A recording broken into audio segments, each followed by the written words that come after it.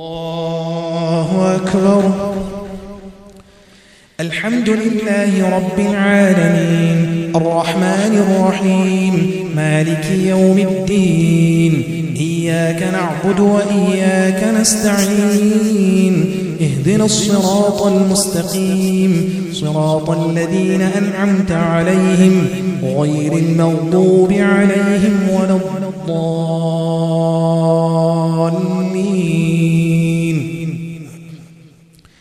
بسم الله الرحمن الرحيم. الحمد لله رب العالمين والصلاة والسلام على المبعوث رحمة للعالمين نبينا محمد وعلى آله وصحبه والتابعين ومن تبعهم بإحسان إلى يوم الدين.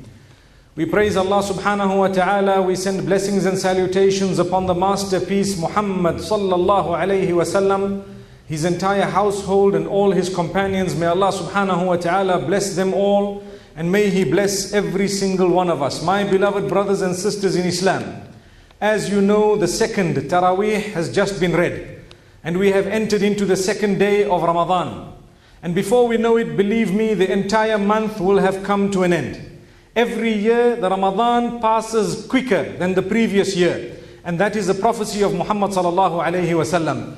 So just hold in, don't be lazy, because shaitan comes to us and he tends to whisper in our ears, and we become lazy after that. So after we have had a good start, we tend to become more slack, and after that we regret at the end of the month, thinking to ourselves, why didn't we do this and do that? It was only but a month.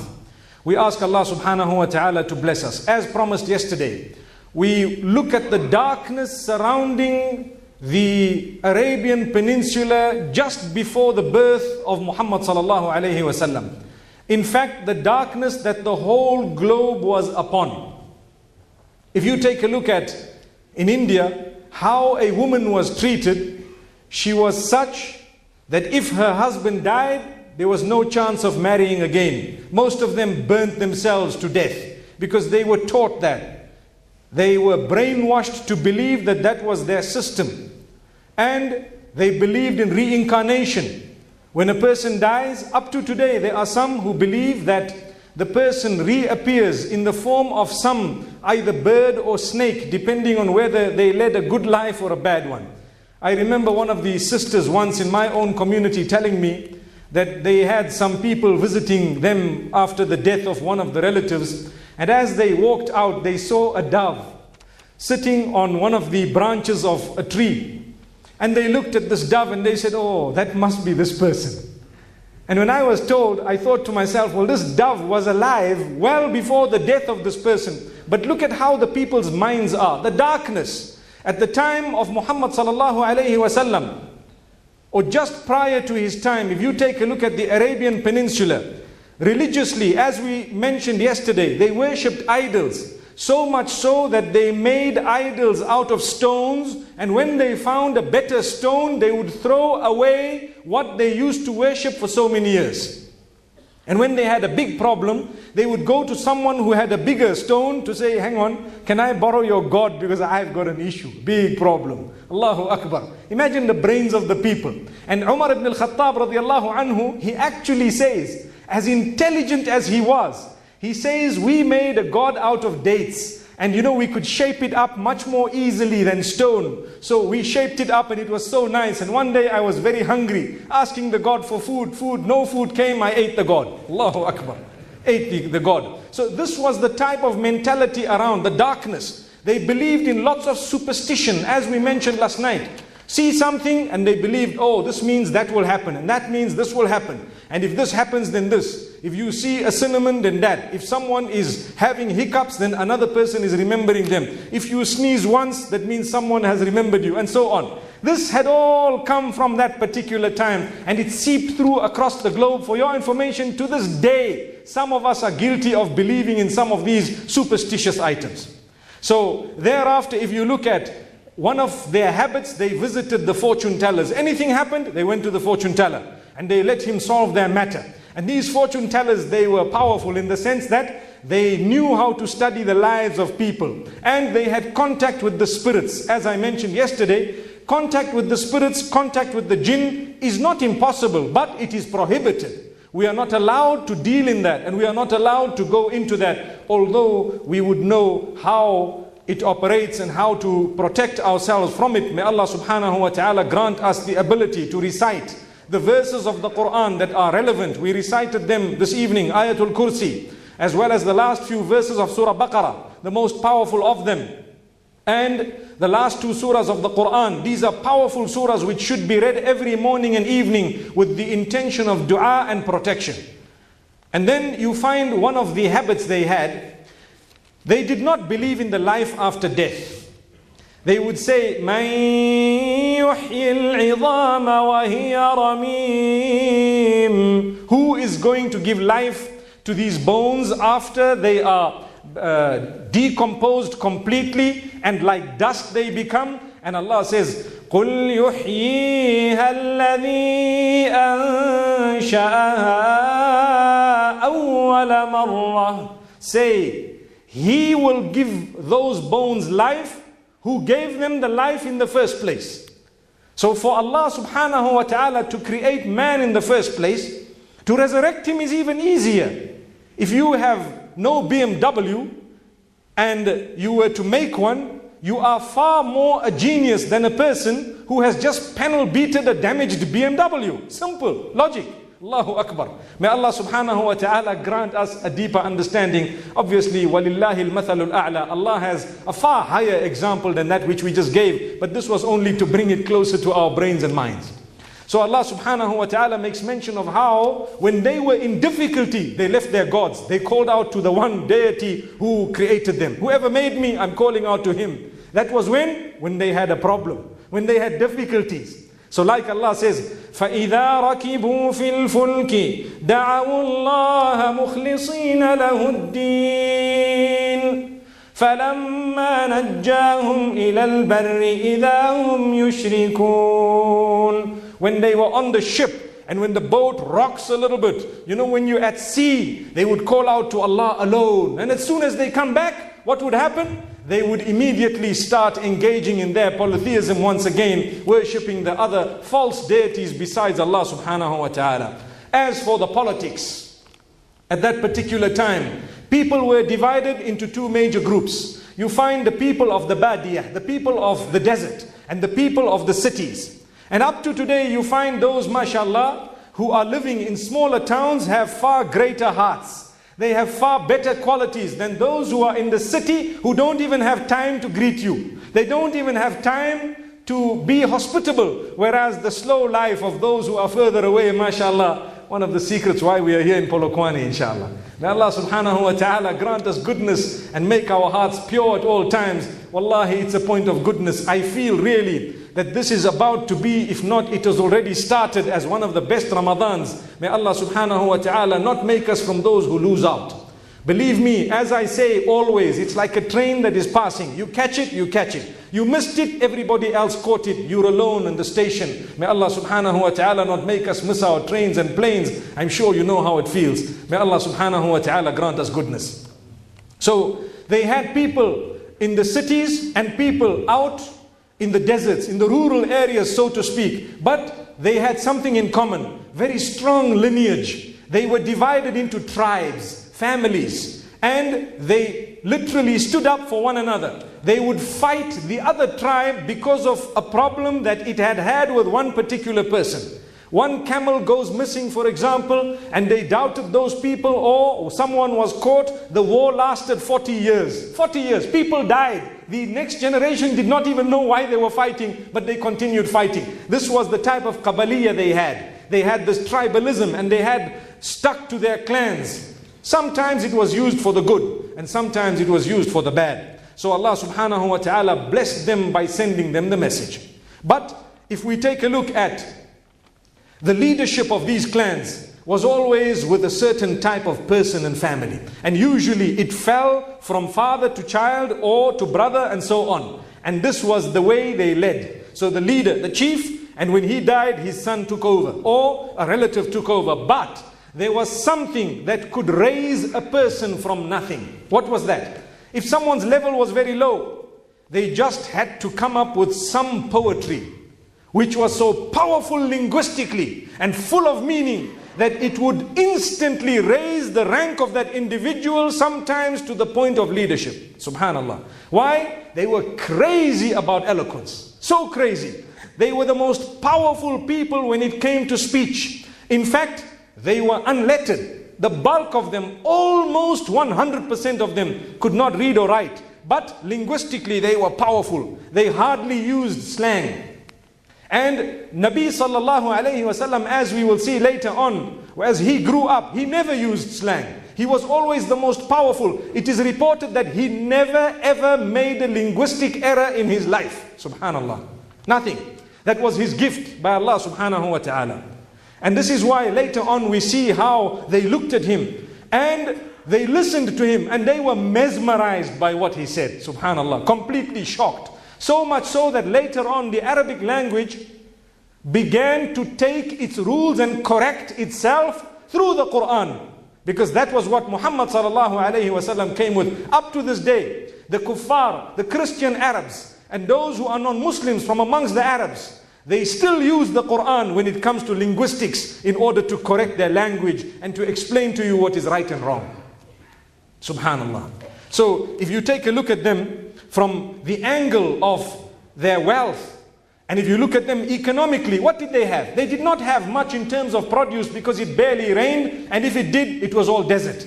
But in certain spots, they had the date palm that used to grow a lot, and they had a few other things that would grow, but very, very little. A lot of their trading happened to be with the livestock that they had. They had a lot of they had a lot of camels, donkeys, as well as goats and sheep. Subhanallah. The donkeys, obviously, they wouldn't really count them as part of livestock as non-edible. But at the same time, you look at the amount of goats and sheep they had, subhanallah. And there was a difference between those who had camels and those who had goats and sheep.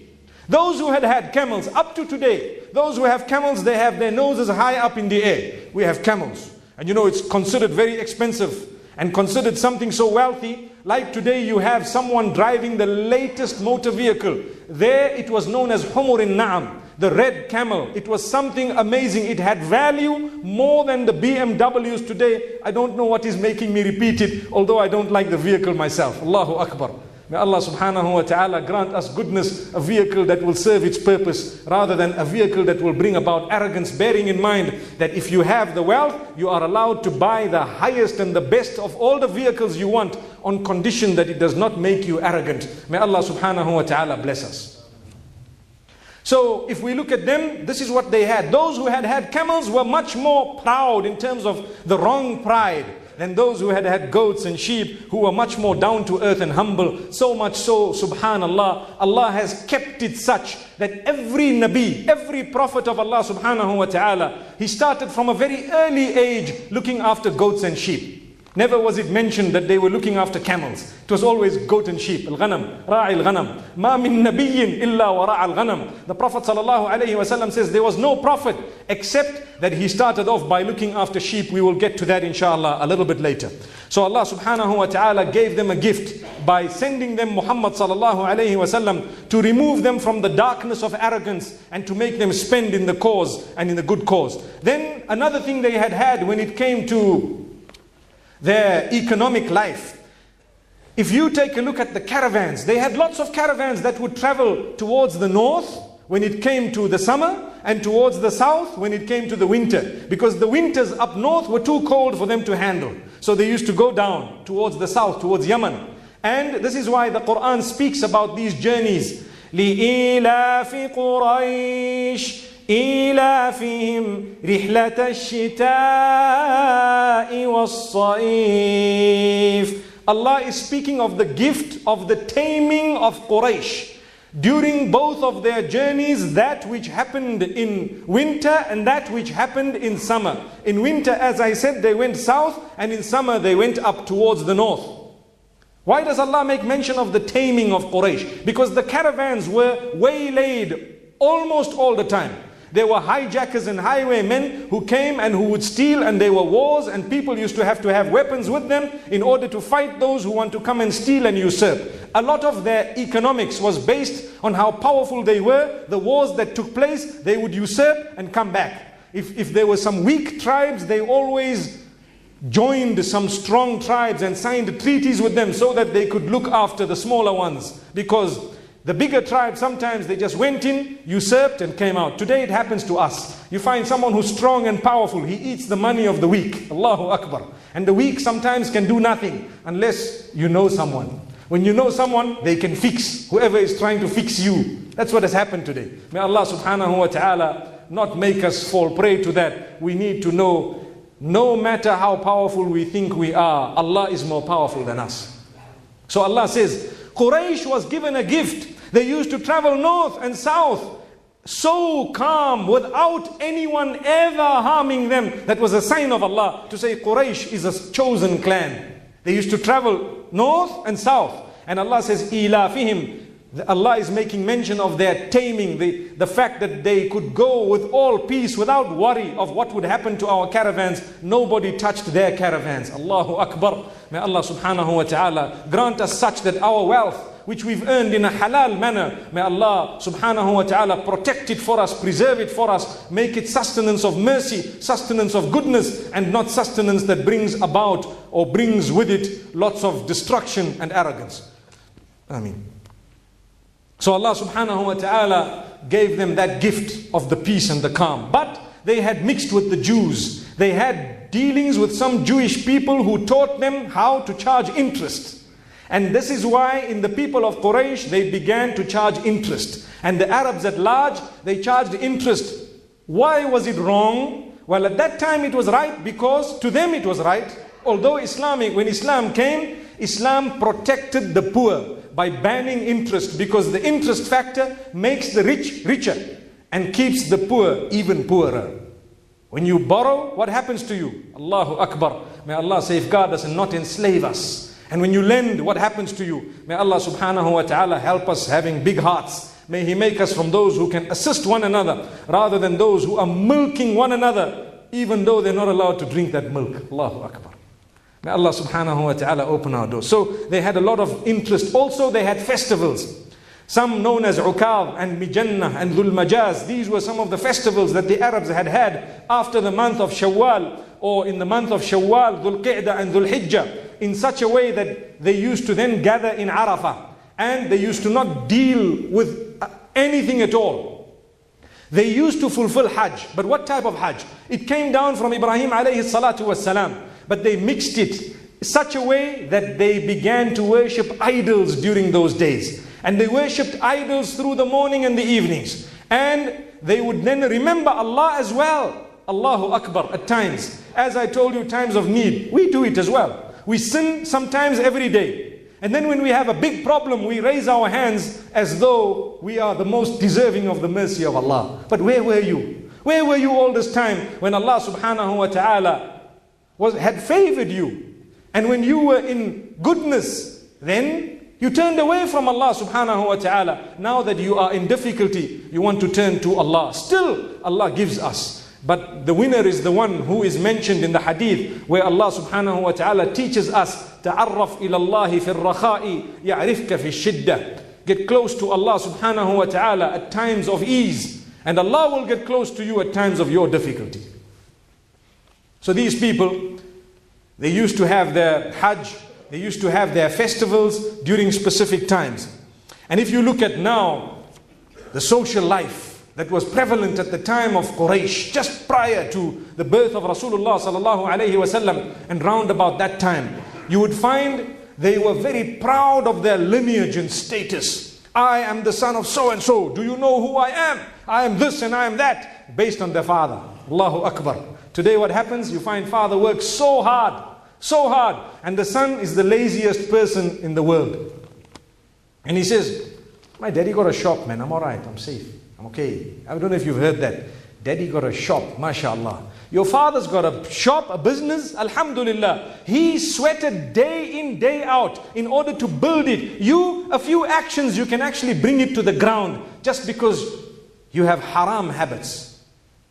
What does that mean? When a person is involved in haram, whether it is womanizing, drinking, gambling, any other bad habit, pornography, whatever else it is, believe me, your sustenance crashes and the barakah in your wealth actually goes away. Yet, if you had to calculate how much Allah put into your direction, it would be so much, perhaps in its millions. But where did it all go? Well, you've got haram habits. That's where it all went. May Allah subhanahu wa ta'ala safeguard us. إِنَّ الرَّجُلَ لَيُحْرَمُ الرِّزْقُ بِالذَّنْبِ يُصِيبُهُ. A man is blocked from sustenance because of the sins he commits sometimes. May Allah subhanahu wa ta'ala open our doors. You can never achieve sustenance through the displeasure of the owner of sustenance. Allahu Akbar.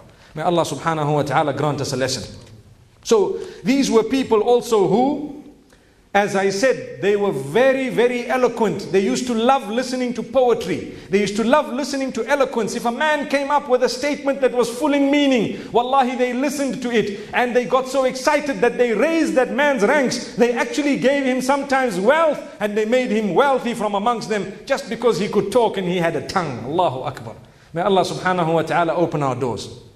Then there was a very big issue. Now if you notice, some of these habits of theirs were good and some of them were bad. Speaking of one of the worst habits, the treatment of the women. Women were treated as commodities. And nikah or marriage was something very, very absurd at that time. People used to marry. One category of people used to marry correctly, where someone wants to marry, they go and speak to the guardians of the female and they arrange it and the nikah is done. That remained even after Islam.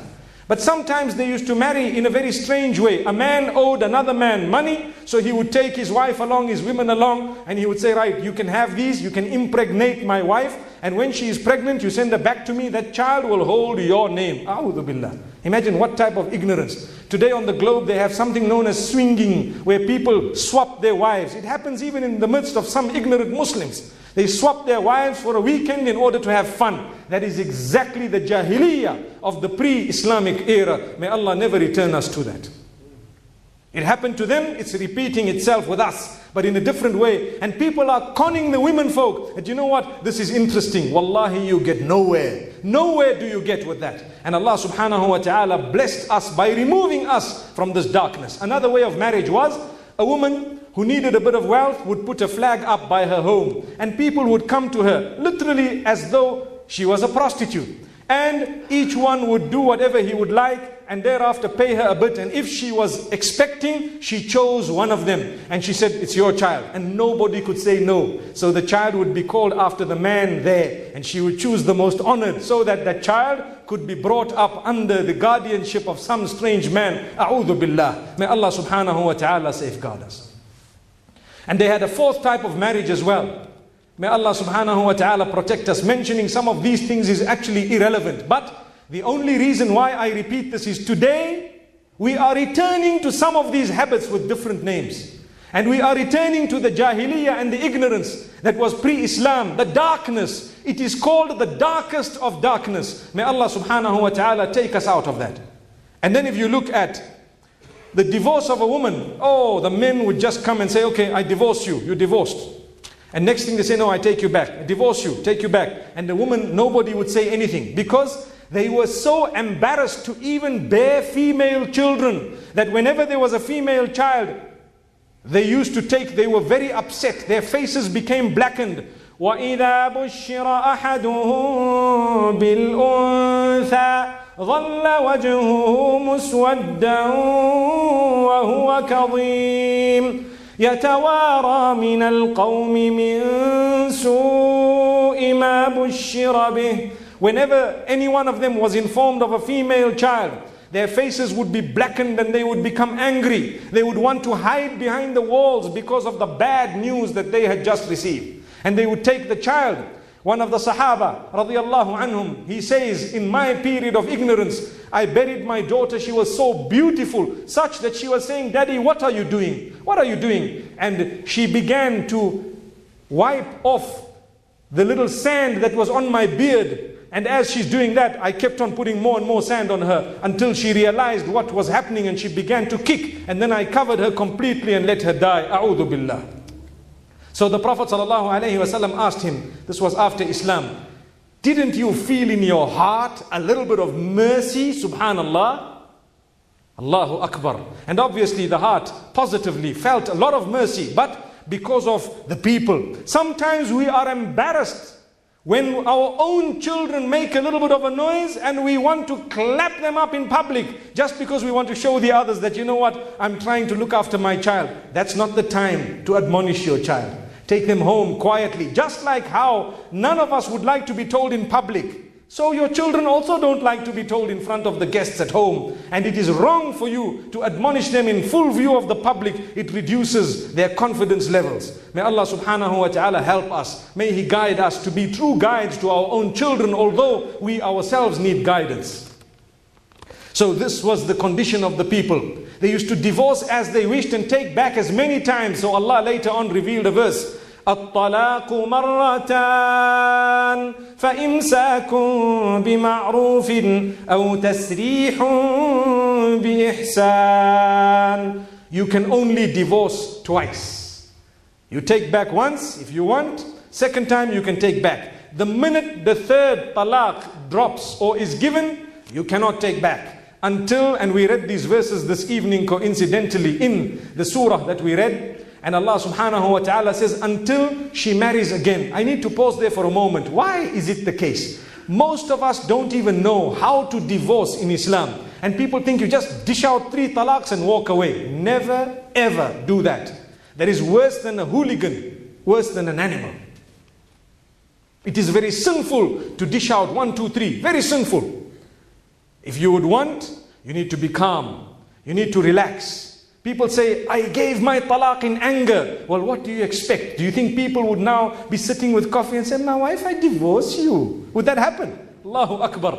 May Allah subhanahu wa ta'ala never make us people who are foolish. When angry, watch your tongue. Control yourself. Calm down. If you really cannot get along, 1 talaq, more than enough. You don't need to issue the second. You don't. Not at all. May Allah subhanahu wa ta'ala protect us. Then if you want to get back, you can get back. No need to marry someone else and so on. Why is it that the third time she cannot get back to you? Because 3 whole times you tried so hard and she couldn't appreciate you or you could not appreciate her. She will never be able to live with you unless she has gone to someone else and has had an opportunity to compare you with someone else to the degree that she could not get along with him and was divorced from him. And now she says, let me go back to that man. He was much better. There were only 10 things wrong with him. This guy, there's 100 things wrong with him. Now there's a chance of it working. So this is the logic behind it. Whereas we think, no, well, you know what? There was a man in Britain who told me once that, I used to do halalas. You know what's a halala? For your information, it's haram. لَعَنَ اللَّهُ الْمُحَلِّلَ وَالْمُحَلَّلَ. Allah subhanahu wa ta'ala has cursed the one whom a halala is done for and the one who does it. Where people divorce 1, 2, 3 and they have divorced their wives, they want to get back. So they tell their friend, you know what, let's work around this. You marry her for 1 night, tomorrow morning you divorce her again. When she's finished her iddah, she'll get back to me. So the man says, astaghfirullah. He says, I used to do this. And he says, until one day, there was such a princess who came in my direction, I refused to divorce her. He says, now she's my wife, I've got so many children with her. Subhanallah. Allah protect us. Yet, that is jahiliyyah. Allah curses those who do that. Why do we not control our tongues? For what?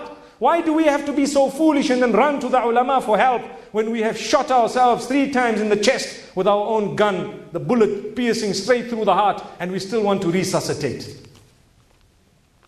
The ignorance, that was the time of Jahiliyyah, before Islam. They divorced as they wished, took back. So the woman was always hanging. She didn't know whether she was coming or going. And then Allah subhanahu wa ta'ala blessed them with Muhammad sallallahu alayhi wa sallam.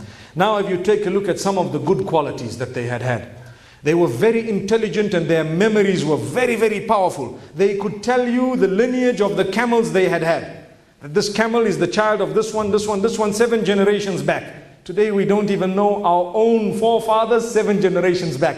How many of us, it's a challenge, can mention your father, grandfather, great-grandfather, great-great-grandfather going back 7? Some are saying, yes, you probably are not from this country originally. Because with us who are born here, we have become very lazy with lineage. We barely know the names of our great-grandfathers, let alone greater than that. May Allah subhanahu wa ta'ala grant us the memory of those people who knew the lineage of even their animals, subhanallah. That's how powerful they were. And remember one thing, to fulfill, this is a very important point, to fulfill your duties to your relatives is not possible unless you know who your relatives are. Many of us don't even know how we are related, subhanallah. And yet we are related. Then if we take a look, they were people who were very honoring of the guests in most cases. They used to honor their guest. You find a person like Hatim al-Ta'i and so many others, Abdullah ibn Jad'an. He was a very, very generous person.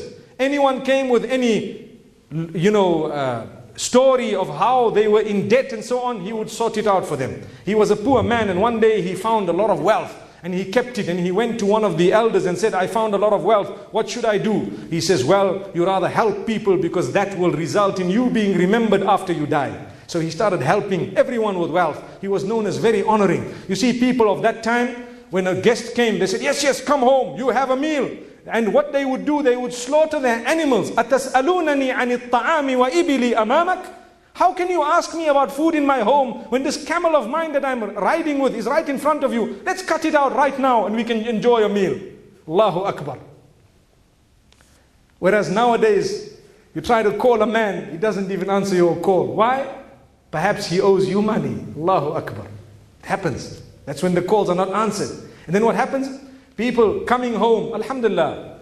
It happens sometimes because of the different situations that people are in. And people say, okay, you know what, I'll let you know tomorrow. That means it's not coming. Don't worry. Let you know tomorrow means it's not coming. So those people had good habits which we need to learn from. They were honoring of their guests, very generous people also. They also had generosity in them.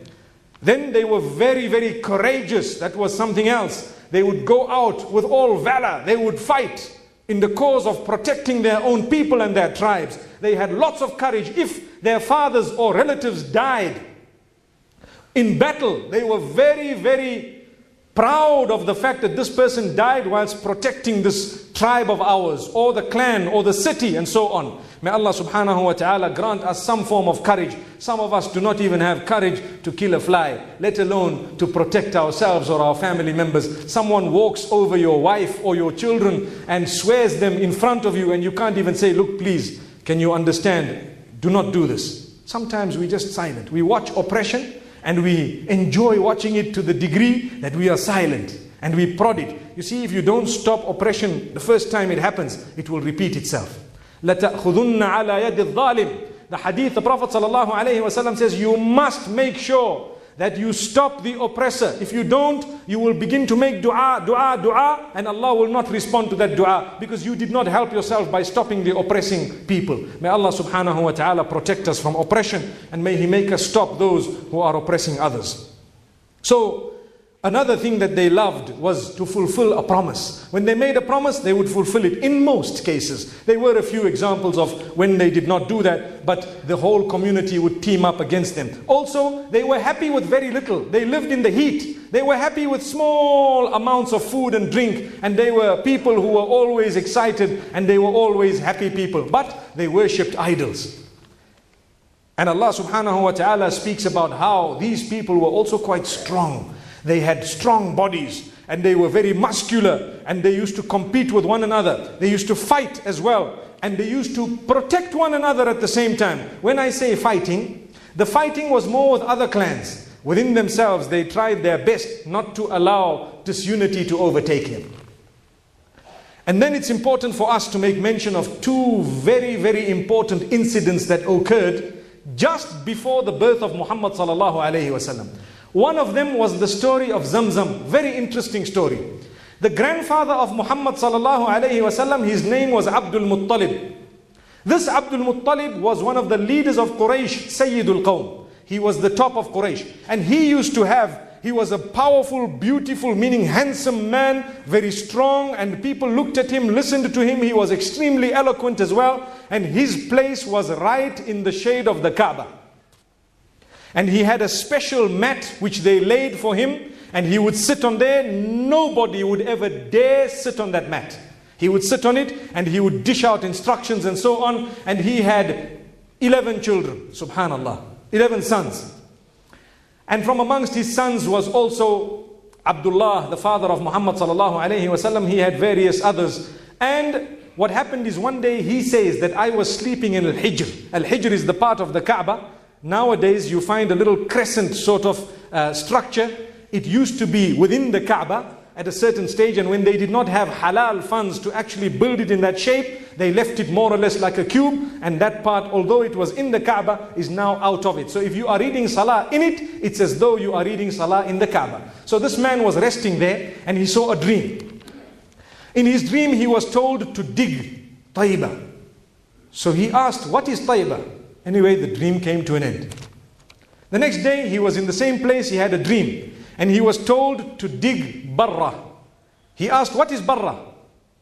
And the dream came to an end. And the third day he saw a dream. And the historians all make mention of this. And he was told to dig Madmuna. And he asked, what is that? And the dream came to an end. The fourth day he saw a dream. And he was told to dig Zamzam. So he asked, what is it? He was told it is a well that will never deplete. Everyone can drink from it. Water will gush from it forever and ever. It was there. He was basically informed exactly where its spot was. And he was told its history. And he was told where it was. So he got up in the morning. He got one of his children, Al-Harith, according to one of the narrations. And the two of them began to dig. And Quraysh was watching. Quraysh, obviously, they all related to one another somehow. They have different clans depending on the children. And the children, like we have so many brothers, each brother, a different clan starts from one.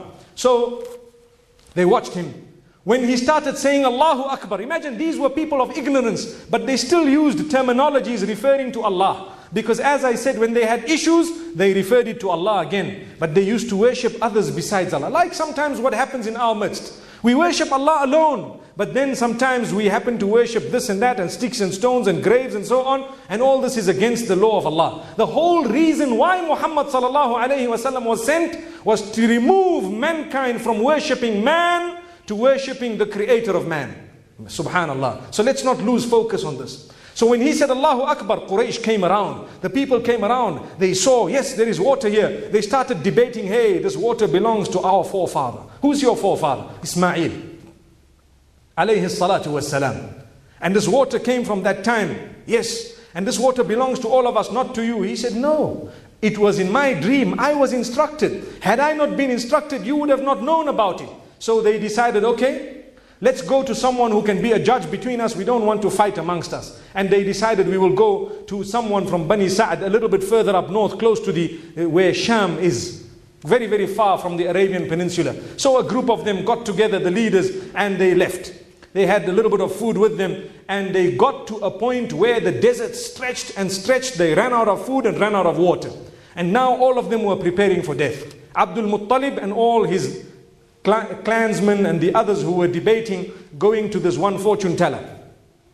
So what had happened is they decided, okay, it's all over, the game is over, we cannot go back, nor can we go further. Every one of us is going to die. The best and most noble thing to do, let's all start digging our graves whilst we have a little bit of energy. The one who dies first will be buried by those who are to die later.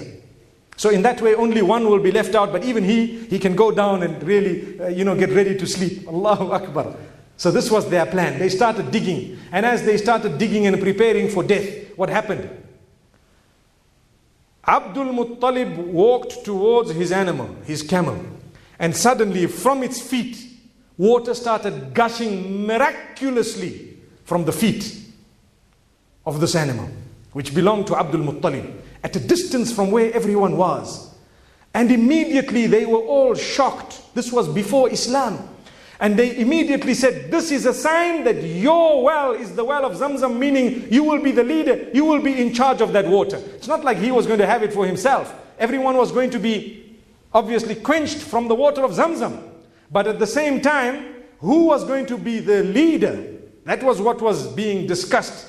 So they immediately acknowledged, they drank from the water and they said, now let's go back. No point to go further. They went back, and Abdul Muttalib was the one responsible for that water. He used to give the Hajis water, those who used to come for that pagan Hajj, as we made mention of.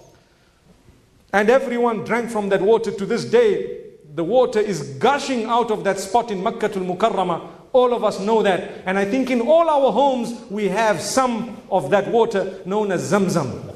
The Prophet ﷺ later says, "Az-Zamzam lima shuriba lah." The water of Zamzam is for whatever intention it is drunk for. You want to drink it to be cured, you will be cured. You want to drink it to pass your exams, you will pass your exams. You want to drink it for sustenance, you will have sustenance. You want to drink it for any other reason, you will have that inshallah. For as long as it's a noble reason and the will of Allah subhanahu wa ta'ala accepts that. May Allah subhanahu wa ta'ala grant us a drink from Zamzam, and may He make us from those who can constantly have it in our homes, for indeed it even protects from the devil. So this was the story that was worth mentioning, and it was a sign, because Abdul Muttalib, for your information, was already informed by certain people. One was the king of Yemen, one was one of the Jewish people he had known, and some of the fortune tellers told him that from your lineage something big is going to happen. One of your grandchildren is going to be a super leader. One of your grandchildren is going to come and change everything happening here. And he was told this constantly by various people. And this was another sign that he was a chosen man. Allah subhanahu wa ta'ala chose him to be the grandfather. And not only the grandfather, he looked after Muhammad sallallahu alayhi wa sallam later on, as we will see. So the next story that is very, very important and worth mentioning is the story of an Abyssinian man who became the king of Yemen, and his name was Abraha. And this Abraha, he was the king of Yemen, and he was a Christian man who had built a church in Yemen, and he wanted people to flock there for many reasons, to worship there as well as for business purposes. And he was told that no, we have in Mecca, there is this house that everyone goes to, and you need to deal with them if you want people to come here. That was something that he spoke about, or he was told. So he said, no problem, I have one elephant, a big elephant. We will take the elephant and we will walk through with our armies and we will continue. Now obviously there is a narration that says, the vast of narrations say there was just one main big elephant. The rest were normal camels and so on. And there are some historians who say no, it was a whole army of many elephants. But the Quran speaks of one elephant, al-fil, meaning one elephant. So the people of the elephant, a big huge elephant, and there were armies that came with, and they started marching towards Makkatul Mukarramah. When they were outside somewhere near Ta'if, they sent a messenger to say, go and look for the Sayyid, the leader of these people, and tell them, we don't want to fight. We are coming, destroy the house, and we're going back. So Abdul Muttalib was the leader. He was told, this is what the man is coming for. He said, okay, let him come. Now imagine, I told you moments ago, these were courageous people. And these people would fight to protect their dignity and so on. This man said, okay, let them come. And in the process, the army came in and usurped more than 200 camel of Quraysh. And Abdul Muttalib told one of these men, look, you can come and destroy the house, no problem. But our camels, we want them back. So the man took him to Abraha. And Abdul Muttalib spoke to Abraha and told him, I would like my 200 camels.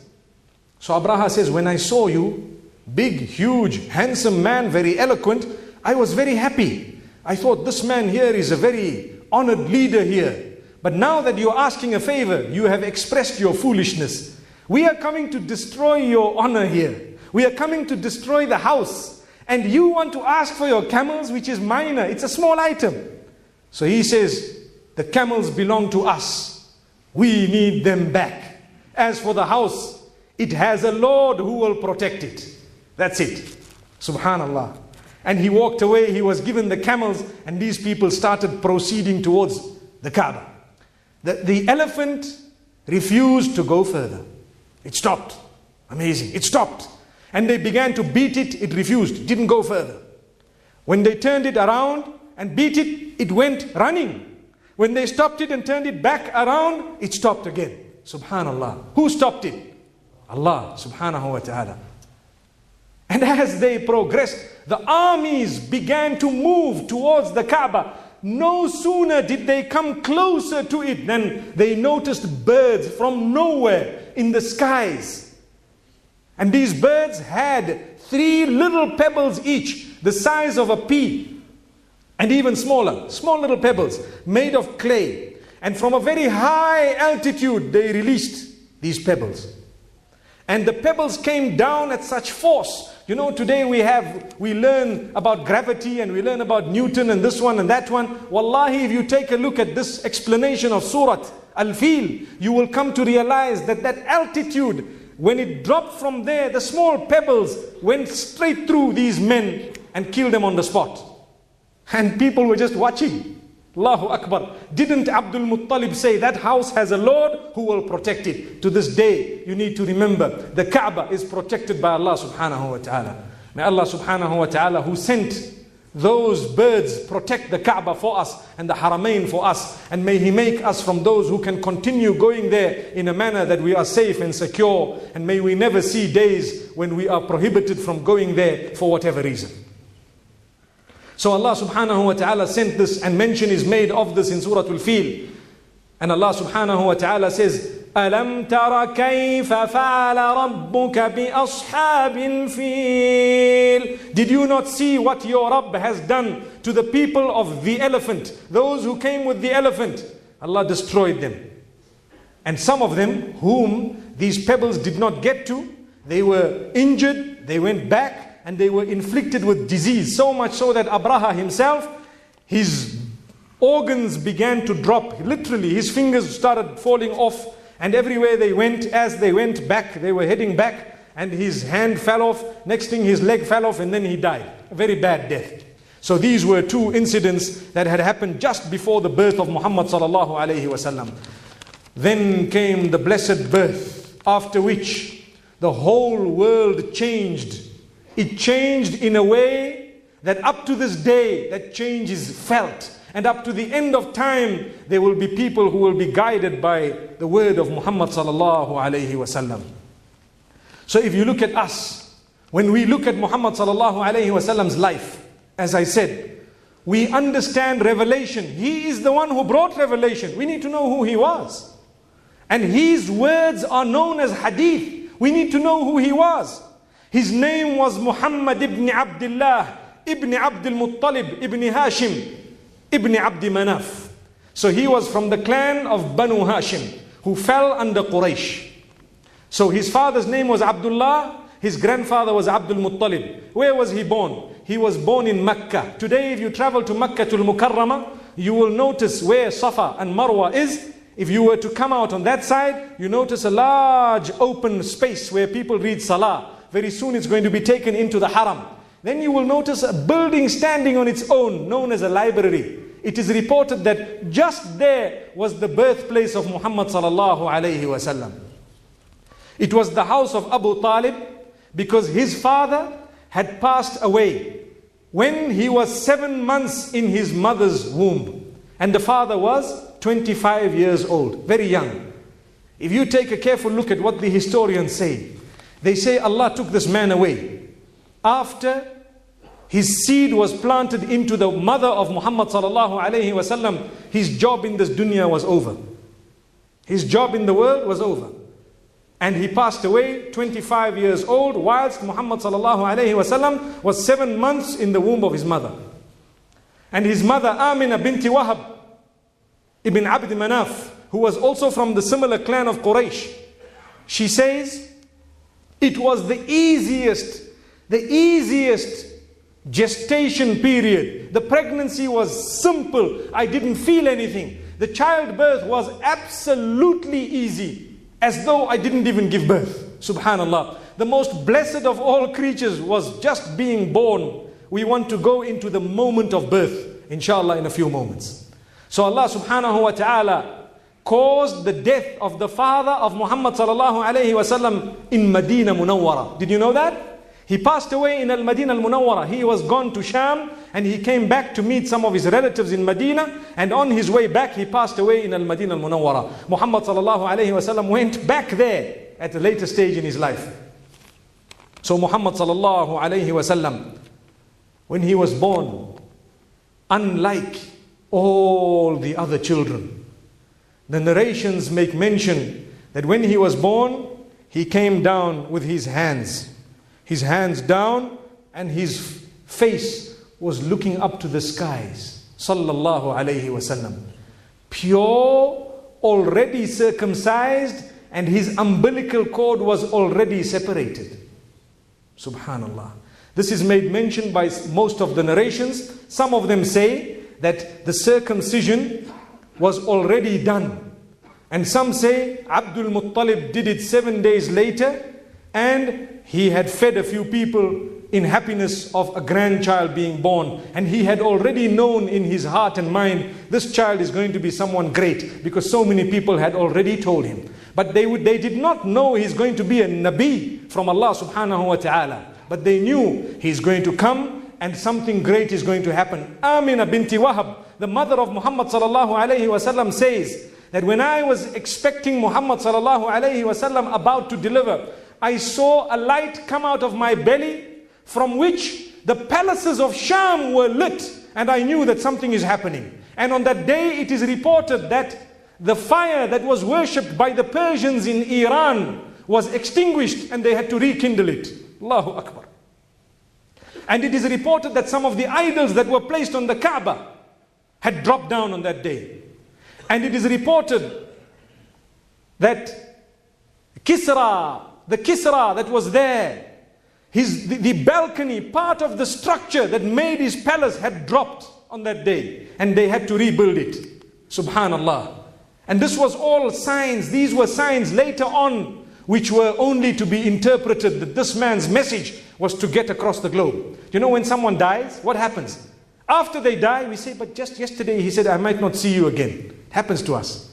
It's a sixth sense. He did not know he was going to die, but Allah makes him say statements that is a lesson for those who are to come later on. And we busy engrossed in, did he know or didn't he know? The more important thing, whether he knew or not, is nothing for us. But what is more important is, what are you doing now before you get to that condition? May Allah subhanahu wa ta'ala grant us all a good death. So the same applies here. Things happened and later on they were to come to reality. So Muhammad sallallahu alayhi wa sallam, as we said, umbilical cord separated, already circumcised, subhanallah. He came down looking up to the heavens. And one narration actually makes mention that he was born with his finger up, the first finger, the finger of Shahada. And this was to depict the fact that Allah is one alone. Don't worship anyone else. May Allah subhanahu wa ta'ala grant us the tawfiq and the acceptance to worship Him and Him alone. And then, subhanallah, his mother says, the grandfather Abdul Muttalib loved him so much, he was sitting where the Kaaba was, and I covered him with a utensil and sent for Abdul Muttalib to be called so that he would be the first one to see Muhammad sallallahu alayhi wasallam. When he came, by the time we looked back at him, that utensil was already broken into two. And he was there, subhanallah. And the grandfather was so happy, because the father had already passed away. And he made him a man, he made him a young boy who was very close to him. And inshallah tomorrow we will look at the other miracles of Muhammad sallallahu alayhi wasallam when he was born, what had happened, how he grew up and where he was sent and what happened thereafter. Inshallah we will look at that. Before I end, I need to make mention of one point. There are many people of today who have fabricated certain miracles. They say this happened and that happened. I want to mention 2 or 3 of them so that we know there is no need for us to fabricate anything, because what is correct is already there and the miracles have already happened. So why should we then fabricate? It only drops the value of the story. I heard one of the scholars say, one of the people say that, you know, at the time Muhammad sallallahu alayhi wasallam was born, the minaras of the haram made sajda. But brother, there were no minaras at the time. You need to know that. And then they said, I've heard them say also that the golden stand where Maqam Ibrahim is got up and made sajda. Brother, there was no golden stand at the time. So let's not fool each other. May Allah subhanahu wa ta'ala grant us the mahabba, the love of Muhammad sallallahu alayhi wa sallam, the best of creation. Imagine the moment when he came onto the earth, so many things across the globe had happened which are absolutely authentic, which he makes mention of later on. We ask Allah subhanahu wa ta'ala to make us appreciative of the fact that we are part of the ummah who have accepted all the prophets. Jesus, may peace be upon him. Moses, may peace be upon him. Muhammad sallallahu alayhi wa sallam, and all of them, we respect them and we say, may peace be upon them all, and may peace be upon us until we meet again. Wa sallallahu wa sallam wa baraka ala nabina Muhammad. Subhanallah bihamdih, subhanakallahumma wa bihamdik, nashhadu an la ilaha illa anta, nastaghfiruka wa natubu ilayk.